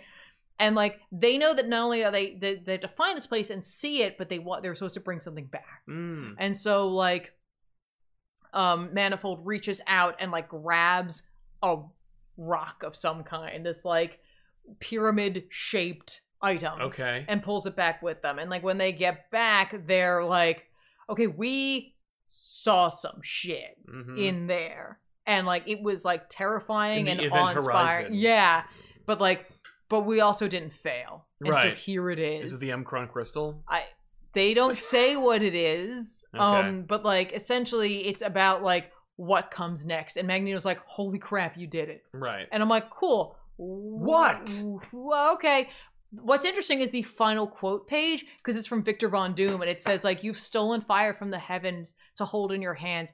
How could I object? I've done the same myself, with one significant difference. I wore gloves. I was like, that's cool. Yep. I'm like, I'm in. I love the writing on this book. It's witty and sarcastic, and you know, I'm sure some folk might feel like Magneto was a little out of character. But I feel like everyone else really worked. The Fabian Cortez stuff was just so perfect, because I really hate that. He's just he's just such a douche. I hate him. He's so stupid. Yeah. And he got to look stupid, but you know it's gonna be an issue later on, of course. Oh yeah, no doubt. They've created mystery here naturally, and yeah, I'm in. This is like this is a pickup for me for sure going forward. Yeah, sounds cool. Good recommendation. Thank you. Let me see if there's any more super chats before I move on to our big book of the evening. That's a good question somebody asked about. Like, did Mother Mold use a Doom quote? Yeah. When she, was like imploding? Well, she mentioned stealing fire from heaven or something like that. Yeah. Just for commentable. Just graduated from college and couldn't have done it without your vids. Super grateful for the content you guys make. That's very, very kind of you. Also, congratulations on making it. That's right. Awesome. Yeah, congratulations. That's a tough order. It's no small feat. That's right. Hopefully we'll be with you as you move on into employment. Aaron Danielson, keep it up with a hilarious exercising I do pair. Like that pair. That's something I should be doing. Yeah, that's something I need to be doing every day. Jam Call X, when do you think they'll check in on the Morlocks? They don't have to worry about humans anymore, but aren't used to surface life yet, so they probably got a scene at cave town with good plumbing. I was literally, when you said Morlocks, I was like, well, obviously they're like they can't help themselves. They need a cave. They're just living underground. They're like, you can live. You can have upstairs. And is Storm still in charge of them? I don't know. I'd like to see that. That's interesting. It's an interesting book. So yeah, let's jump into it. Death Metal, Snyder and Capullo. This is the penultimate issue of Death Metal. It's almost over. I literally thought this was the final issue. Oh, I'm so sorry, because knowing it wasn't the final issue allowed me to. Because the thing is, when you're reading Snyder today, if you're reading Snyder over the last 2 years, you need to know what chapter you're reading so that you don't like rip the book in half. Because when you're right before the last chapter, it's been very frustrating. This new style he's adopted over the last few years has been very frustrating. As you can see, if you recall, Batman mentioned he's dead. Superman's like, I can't stop the thing that's obviously going to get stopped at the end of this event. Superman's getting more and more dark-sidey. But the idea here is that, Superman inspires the villains, Batman raises the dead, everyone in the DC universe who's still around sits on this like crappy, generic-looking, easy-to-draw Earth to fight against the hordes of the planets that the Darkest Night has invented or created or cultivated, which have hordes of bad guys, and it's gonna be a big fight. Yep. But like that doesn't matter because really what's happening is Wonder Woman is trying to get back to like the primordial, soup from which we all came. It's to another forge. We have to go to a forge. We gotta go to the forge like we did in the last one. And she's gonna use the metal and she's gonna make a thing. Yeah, because Lex had a journal that had a convenient machine that would help them to like. She's gotta build a machine. Pull together like all of the stories. Yes, and like it's all about bind stories. them. Yep. Yeah, so she's like, got it. Yeah. On my way. I'm gonna use my Lobo. Yeah, my Lobo armor. Yeah, or army. Yeah. So the Blackest Night fights Perpetua for control. They just battle using punching each other. Meanwhile, on the surface of the planet, a bunch of fights of characters that I don't recognize versus characters I couldn't care less about. But so Lobo sacrifices himself or themselves to combat the darkness to allow Wonder Woman to progress. Yeah, the thing here was that, like, the void they were in should have had something in it, whether it be hopes or fears, and there was nothing except then what does coalesce is the fear of the Darkest Night taking form, and so it's not necessarily just one thing, it's more or less like a whole bunch of pieces of him, and they start pulling the Lobos into the darkness, and, like, Lobo, I was like, oh my god, are we gonna do the scene from The Abyss? But they don't. Because it's like, he's like, I knew this was a one-way trip, but I was like, no. New one-way trip. Yeah. I made myself sad. Except it's fine. Yeah. But Lobo's like, it's cool. Like, he's like, I'm gonna be a hero one. And I'm not one. I'm gonna go out. But it doesn't matter anyway, because yes, Diana put the book in the worst place she could have ever put it. Yep. Like loosely attached beneath her belt. Yep. She's too focused on her awesome... That might as well just said yoink. Yep. He should have said yoink, because yoink. Darkest Night says a lot of dumb things in this book. Yeah. He said yoink and then yeeted that. Yeah, yeet! Bro. Amazing. Would have really encapsulated how this book feels. So, she's lost the journal. She doesn't remember the schematics. And... obviously, we're making allusions to the end of Final Crisis when Superman had to build the Miracle Machine. He had to do it from memory, and he has super memory. Yeah. But she gets to the forge, and Darkseid's there, and I really hope this isn't his final form, like going forward, because Darkseid looks like a fucking idiot. He looks like a combination of like Darkseid, Highfather, and Granny Goodness. Granny Goodness, yes. Like, what happened? But Granny Goodness... like, the first two, cool. Yeah. You toss in that Granny Goodness, it all goes south. It kind of becomes something else. But yeah, Darkseid has the baby Anti-Monitor, Mobius, in his care. I guess, like, that's gonna be a thing. I saw some promo art for Infinite, whatever the hell, and it looks like this Darkseid look is gonna carry over, which is too bad. Like, you've never gotten better than Kirby's design. Stop it. So anyway, Darkseid says a bunch of cryptic shit that doesn't matter. It turns out that the Darkest Night also kept pieces of the Source Wall and entombs Perpetua in those pieces. So it's like poetic. You were trapped behind the Source Wall. Now you're entombed in the piece of the Source Wall. Yep. Where did I keep them? Who cares? Maybe my darkest belt. But, he gives a big, long Snyder speech that ultimately ends with him referring to laughter, and then we get to the actual, Yeah, let's not forget, too, that Perpetua's like, dumbass, if you do this, my kind are gonna come back. And it's like, but I thought... and they're gonna end everything. He's like, yeah, that's all I want. That's all I want. And I'm like, wait, that's what you want? Yep. I keep changing the goalposts, but, trust me, that's what I want now. That's my secret want. Yeah, that's what I really want. So, but don't worry, because the Dark Knight also knows about the fight, like the grandest fight, and he's taken his favorite characters, which includes the skeletal remains of Barbatos, all the Stygian Robins, the Robin King, and all your favorite action figures that are from McFarlane Toys, including the characters from the last event. I literally love how they're the farthest back too. It's like the Drowned and the Destroyer and all the Merciless, the Red Death. It's way back there. Yeah, but they're here. Yeah, they're there too. And so Yeah, they, the team is like, we're gonna do this. Well, yeah, because don't forget, like, these guys were like, they had a badass fight with all those other things, and like Batman and Superman had a moment where they're like, he didn't have time to finish the Earth. This is probably all he has. Right, and then after he defeats Perpetua, he gets the stuff he needs. He's like, nah, this is my army, and they're like, cool. Yeah. Hey, go be with your families and fight together. Yeah. Break off into your books and then fight each other. Yes. So they do. Wonder Woman despairs, but then she realizes the truth and hope and love are the only ways that can save this day. Mm-hmm. And she's like, wait a minute, like truth? I got the lasso of truth. So she just dips the lasso into the forge because she can't remember how to build the machine. Yeah, she's not sure about that. I'm not sure, so I'll just dip the lasso in there.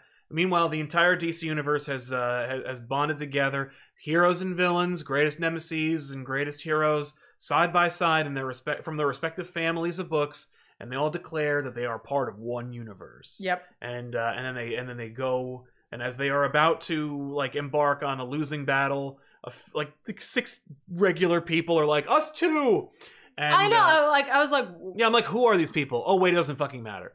And then the lasso of truth connected with the World Forge connects with everyone who is already connected, and then that connection to everybody and the forge fires connect and then feed into Wonder Woman, so their hope feeds into her, and so they're like the heroes are gonna fight, and Barbatos, the Darkest Night, is like, oh no, here we go. And then Wonder Woman erupts out of the forge, reformed as a literal golden god to uppercut the Darkest Night in a poetic battle that you've always wanted to see, which is the worst version of Batman and the goldenest version of Wonder Woman. Yeah, remember when they did fighting? Remember when Tynan did this in Witching Hour? Oh yeah, yeah, I do remember that.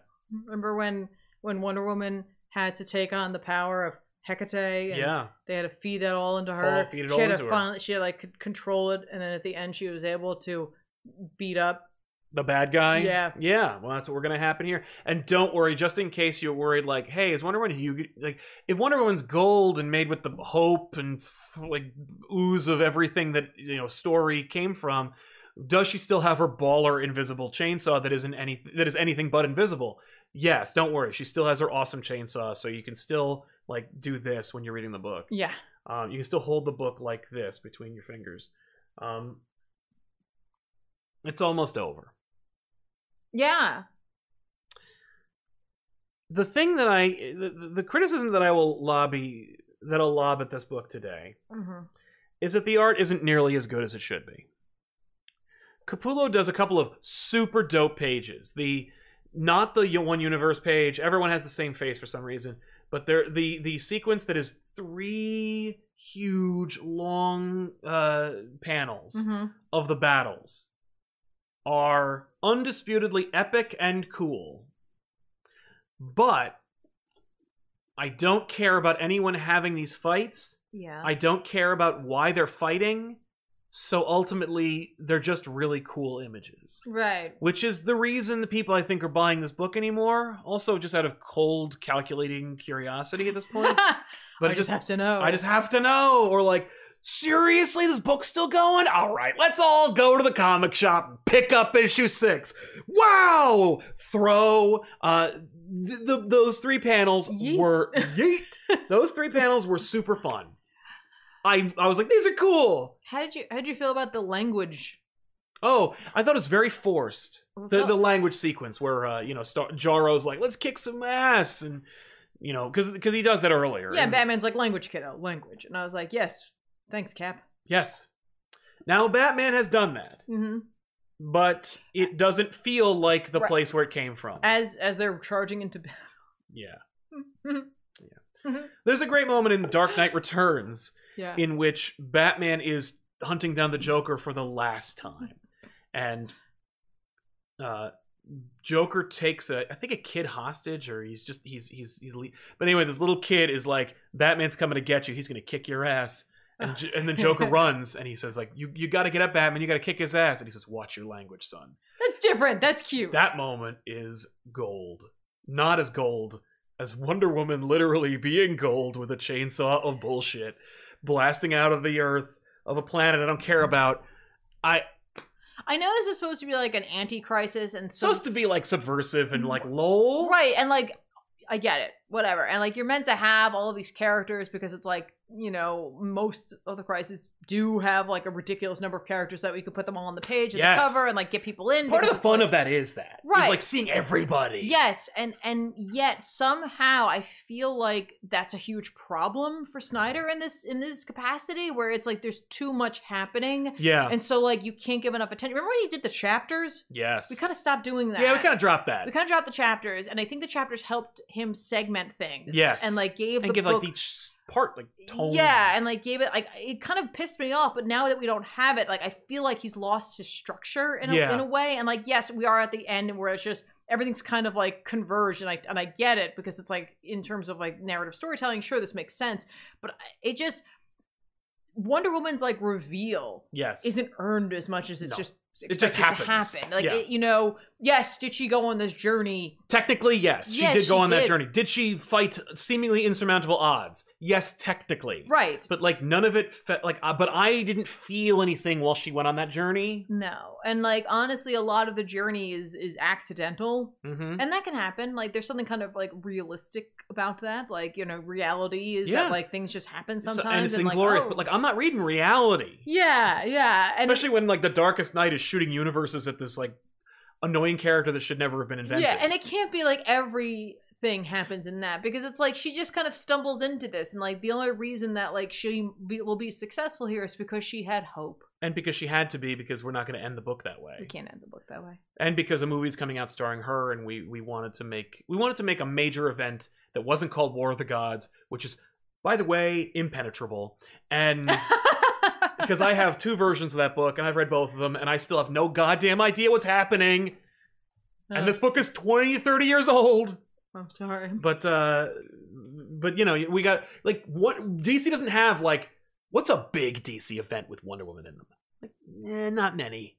But, like, here you go. I'd say The Witching Hour. Yeah, obviously. Well, yeah. and it has her on the cover, and it's dope. But Magic, though, we won't even try to make this appeal to anybody. Yeah, this, here's my question. Because Bruce Wayne, Batman, is a cosmic monster that killed everyone and ruined everything. Yeah. When this is reforged, will everyone in the universe hate Batman? Because, like, I would. Well, because they remember everything. Right? Now. They remember everything. So, like, I would remember that Bruce Wayne Batman has the potential to become the biggest, most, like, monstrous bad guy in the universe, in the multiverse, and would callously and, like, with laughter in his heart destroy everything. Like, it just, you know what I mean? It makes me not trust the character more. No, because he's a Batman. He's a Bruce Wayne from one of the dark multiverses. Yeah, right? but like, if I'm Joe Schmo, who's also like, if you mess with one of us, you mess with all of us. I don't know the difference. I mean, I do in terms of like, that's Batman, that's Batman. One's a big god, one's the guy who's over here, and they're both dead, or they're both magic. Like, at this point, the urban vigilante thing is done. Yeah, like, it is over. But, you know, that'd be an interesting plot point. If it's like, hey, we're gonna, like, when we get back to, you know, normal, it'd be interesting to be like, nobody likes or trusts Batman. He's not on any Justice Leagues. Yeah. Even the police won't talk to him. The people don't trust him, you know, and just really like, get him into the dirt. And he's got to earn it. You know what I mean? So, like, one day when he stands on a stage with the Superman on the Justice League, people are like, wait a minute, what? Like, that'd be kind of cool. Yeah. Be a great opportunity. Instead, it's just people are like, yippee! Well, you know, they'd be like, Bruce, why didn't you have a plan for this? You had a plan to disable us. Yeah, you had a plan to punch Perpetua. Yeah, and like, you have a plan to punch yourself? I did have a plan. It's called you. It's called Wonder Woman's invisible fucking chainsaw. Yes, it is called that. This series is almost over. I don't want to leave it thinking like, or letting people think that like, I don't like Snyder's work, or that this in some way diminishes his impact or his efforts. Like, it's not. If you give Snyder a pen, and you ask him to write you a story about 3 people in like a cabin, it's going to be great. If you give him a typewriter and you ask him to tell a story about two people in a city, he's going to do a really good job. Mm-hmm. But if you give him a computer and you ask him to write a story about literally everyone doing literally everything, and you don't give him any editorial restraint whatsoever, it's going to look like this. It's like I'm past the point of being like devil's advocate. This is silly and it's supposed to feel like it's ridiculous. No, it's just not good. Right, and also because it's not like leading into anything anymore. Right, and like maybe it never was. It's kind of, yeah, and if it never was, I don't even know. But if it was meant to lead into something else that is no longer happening, like now it doesn't feel like there's a point to it. Right. Well, other than to, I guess, bring all of continuity. Oh, yeah. I mean, like, and the idea of declaring as a publisher, our shared universe is going to have one contiguous timeline, a la the Marvel universe. Mm-hmm. I'm in. Sounds good. Love it. Sliding time scale. No more multiverses and crap. Or if it is a multiverses, it doesn't matter. Mm. You know, they're over there, and you can tell those stories. Yeah, technically, I guess all the multiverses are gone except for right, but they'll be back. Except the dark ones. Right. The dark ones are still. Yeah, and they have books. We didn't even talk about Tales from the Dark Multiverse: Crisis on Infinite Earths. Which, by the way, if you are a JSA fan, you should check it out. It's a lot of fun. If you're not, it's not a lot of fun, and it's super boring. So, yeah, but like, I don't know. This is just a bloated mess.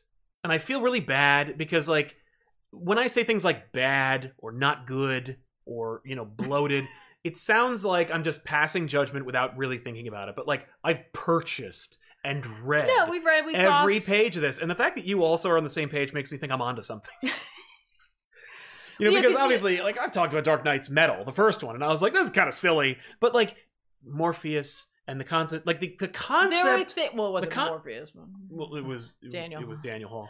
But Dream. But the concept of it being, like, a meta story about, like, it's cool and whoa, but also it's about story. Yeah. That's, like, a thing. I wish... Okay, so I know that people are saying, like, not people, but there are opinions out there that this is, like, a commentary on, like, crises, and it's, like, hilarious, and it's tongue-in-cheek.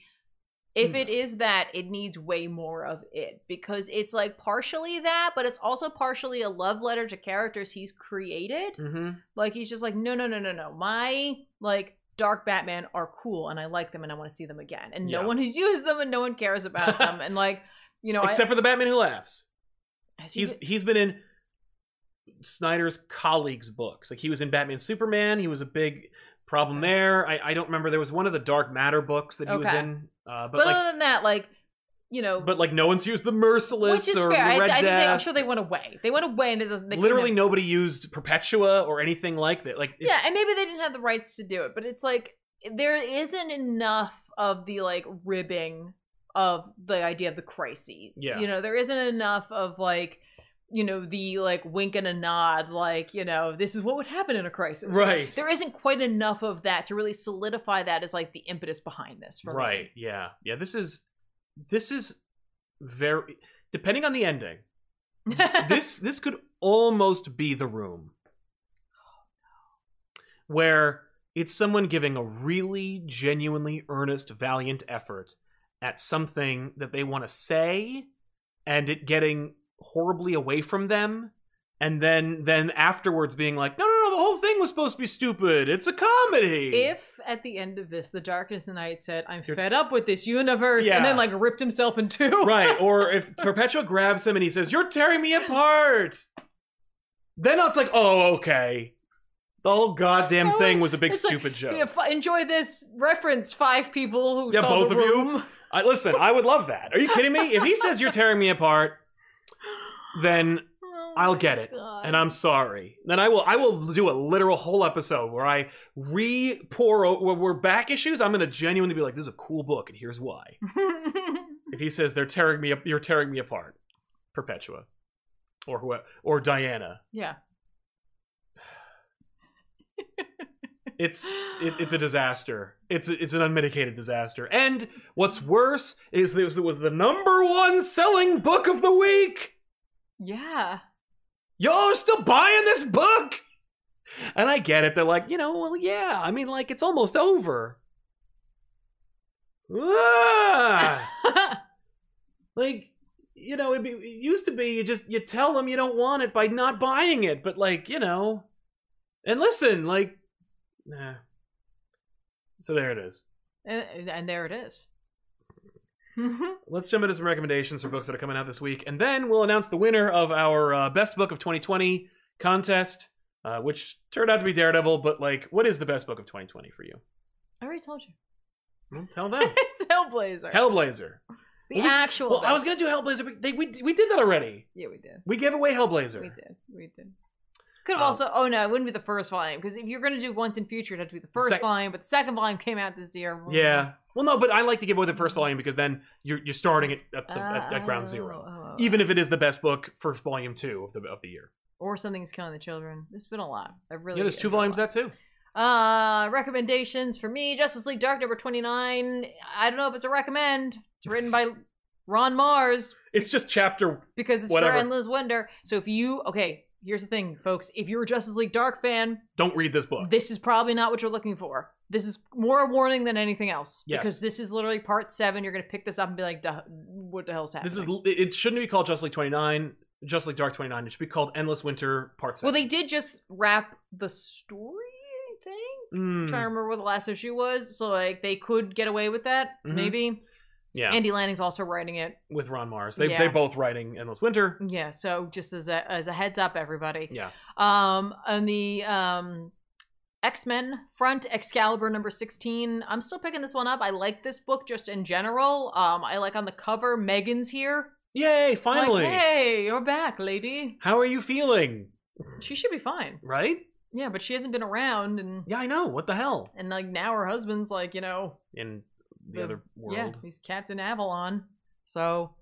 but Betsy's not here anymore, so it's cool that we have her on the team. Yes. Well, because she's the only goddamn member of Excalibur on this team.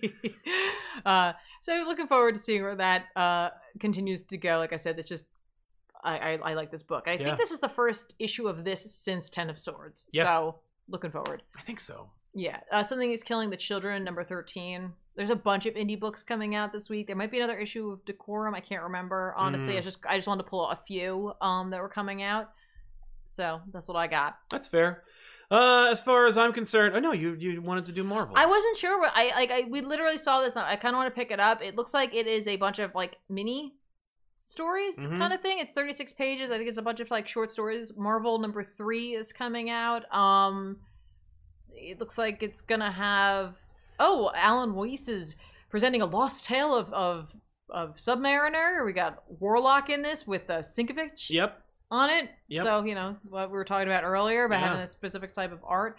A Rock Raccoon story, that kind of thing. But if you're looking for like just like little short vignettes done by different writer-artists, which I believe for the most part it is a writer-artist like is doing it. I think there's one writer who's working on some stuff. Oh, cool. Maybe he also needs an artist involved. But you could grab that. I like those sometimes. They're not always the most in-depth stories, but sometimes it's worth it for the art. Yeah. Did you know that King in Black is out? King in Black number 2 comes out on Wednesday. Donny Cates, Ryan Stegman. Again, like if you're like, man, I don't know. Oh, like, is that about T'Challa? Oh, King in Black. No.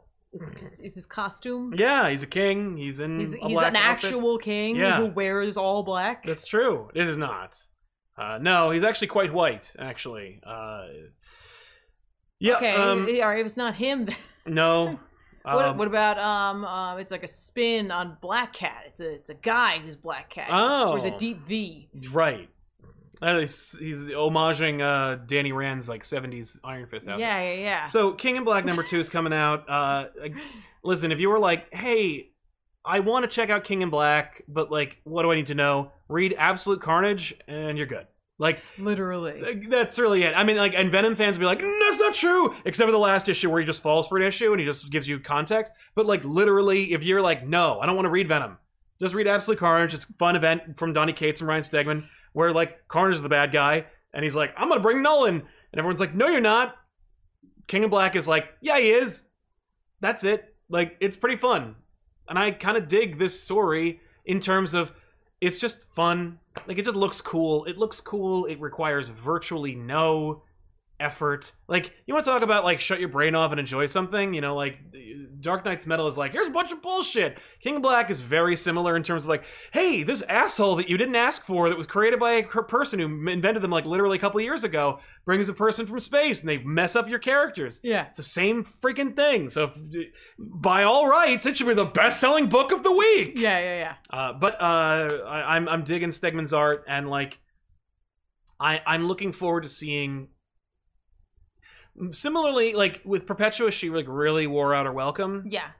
King in Black, like, Null has been inserting himself in other people's books, but, like, Silver Surfer Black, yeah, that book is a triumph regardless of Null. True. No, it's true. I am looking forward to seeing them pants Null. Well, yeah, and that's the thing. Like, if he gets his comeuppance with Perpetua's not really getting her comeuppance because it's not really about her. No, it's not, even though it really should be. Yeah. So I don't know. But yeah, and for the folk who can't tell that it's called jokes. No. The title's from this. It's a joke. When women tell them, I don't hear them as jokes. It's just a joke, folks. God. Have a man say it, and then I'll get it. Oh, where's Ben? Ben was on fire in this episode. Was on fire. It's the holidays, guys. Lighten up. So those are the books we recommend. That's also a joke, 'cause lights. Oh. So those are the books that are coming out this week that you should check out, that we think you should check out. There's a lot going on. Of course, we want to thank you all so much for hanging out with us and keeping this channel alive for a whole year, another year in paradise here on Comic Pop. Thank you all so much. Before we go, of course, got to decide who's going to win this volume of Daredevil, so stick around and find out who won. Let's see who it is. I'm going to get the results in a second. So, yeah. But yeah, I've been really having a great time. I'm very thankful, despite the fact that Thanksgiving is over. I wanted to thank all of you out there. I want to thank you for being part of the show and making it better. Well, thanks. You know, it was a good idea to bring you in like 4 years ago when the show like moved from me forcing Ben and Ethan to read comics before we started doing back issues to let's turn it into a show where we actually like review books on a regular basis. It was also a good idea that you actually like, because you read books. I do read books and have very interesting opinions. I do. I enjoy them, honestly. Yeah. So the winner of Daredevil Volume 1, and what you need to do is, if you're here, sound off in the chat, and then email me, sal@comicpop.net, your contact info. I'll make sure you get it in the next couple of weeks. Yeah, we can't control the mail. Yeah, right now. So like it'll be sent out, but like we're working on it. No, you know, it'll be sent out, and then it might take a little longer than usual just because of the high traffic. Well, yeah, there's just so much being sent out right now. Yes. So I wanted to find out if Kevbot 1995 was in the chat. I've seen that name before. I have. And if Tardisman is in the chat as well. If Tardisman and Kevbot would please shout out yourselves, we'll make sure that this all gets we're doing away. 2? I'm going to make sure that Tardisman, who came in second, is going to get Hellblazer Volume 1. Because that was the best book of 2020 according to Tiffany. According to Tiffany, that's my best book. Yes. Okay, so Tardisman, you get Hellblazer, and Kevbot, you gotta say something, man, otherwise you ain't getting no book. Congratulations, Tardisman85. By the way, Tardisman, shoot me an email, sal@compop.net. There you go. I'll make sure you get your stuff. I'm gonna give Kev like another minute, and then we're gonna move on to the next person. Okay. A new mutant power controlling the mail. Controlling the mail. I mean, that's so arbitrary, mutant powers. But, like, it would make a big deal. Right? Like, it would be powerful. Yeah. I guess they don't have that service on Krakoa. Right, mail? Well, when you have psychics, you don't really need the mail. Yeah, I guess it's all, like, digital of some kind. Right? Krakoa knows everything that everyone's saying. Yeah. Oh, I don't like that. Yeah, me either.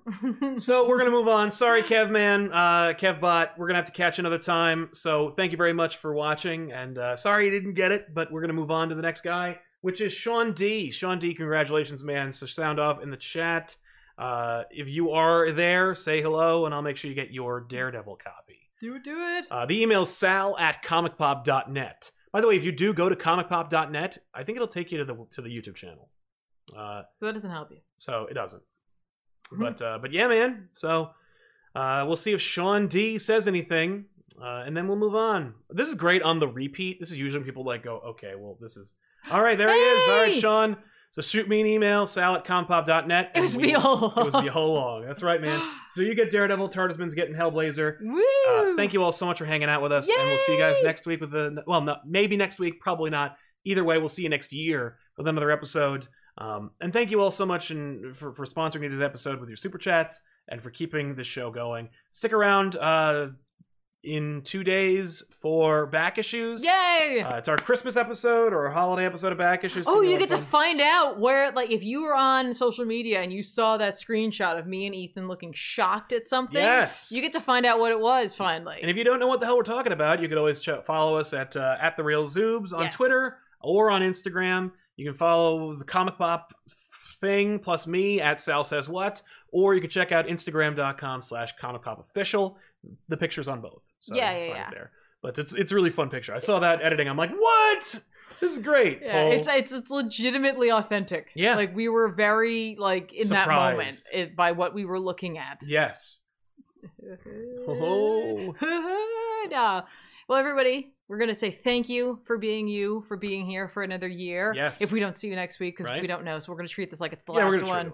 2020's been rough. Yes. For everybody, in all different sorts and capacities, but we have almost made it through. And not that 2021 is going to magically become great. And it's going to be amazing, but like it's something we could be hopeful for and moving forward together as a community. And it's just I think shows our strength as like not only as individuals and as a world, but like literally in our own little community, that like we supported each other and we were there for each other. And I think that's awesome. And it means we can tackle anything. That's right. We're gonna make it through death metal. Yeah, we're gonna make it through death metal, even though it ends in the next year.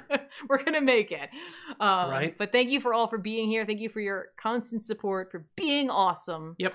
You guys are amazing. Yep. And by the way, follow twitch.tv/comicpop for more video game streams, which are usually on Tuesdays and Wednesdays, but not during holiday weeks. So it will be this. I will do at least tomorrow. I don't know how Wednesday's going to go, depending on how much I get done. There's a lot to do, so make sure to follow at least at twitch.tv/comicpop to watch some fun video game streaming. Yeah. Somebody mentioned the shirt. If you want this shirt, go to tpublic.com/store/comicpop. All links for everything we talk about are in the descriptions below every single video. So follow us there. Jordan Cooper, love you guys. Merry Christmas. Merry Christmas to you too, Jordan. Thank you very much, man. Yeah. And thank you all to all of you. Happy holidays to everybody out there. We'll see you guys next time with another episode of Off the Rack. Bye, guys.